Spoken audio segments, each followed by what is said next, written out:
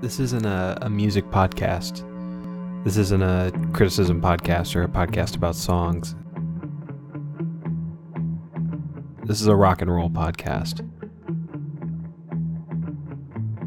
This is about coming as close to the subconscious intelligence of music as we possibly can without it running away and seeming weird. This is where perception is clear and nonsensical. It's not criticism, it's not art, it's not music, it's just burn after listening, I guess. And I think that's pretty rock and roll.